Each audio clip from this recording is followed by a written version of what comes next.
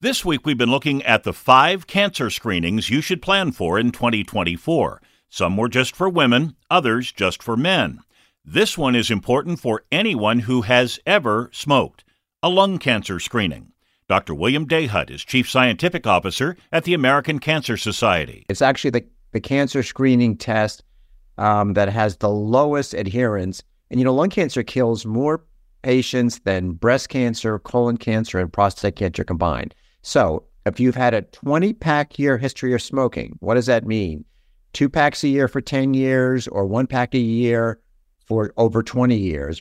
And you're 50 years old, even if you quit in the past, you should have an annual CT scan of the chest. It's a very quick test. It's the best way to detect lung cancer early, where it's treatable. Lots of good treatments out there. For this and more health news, go to WCBS880.com/health. I'm Steve Scott, WCBS 880 News.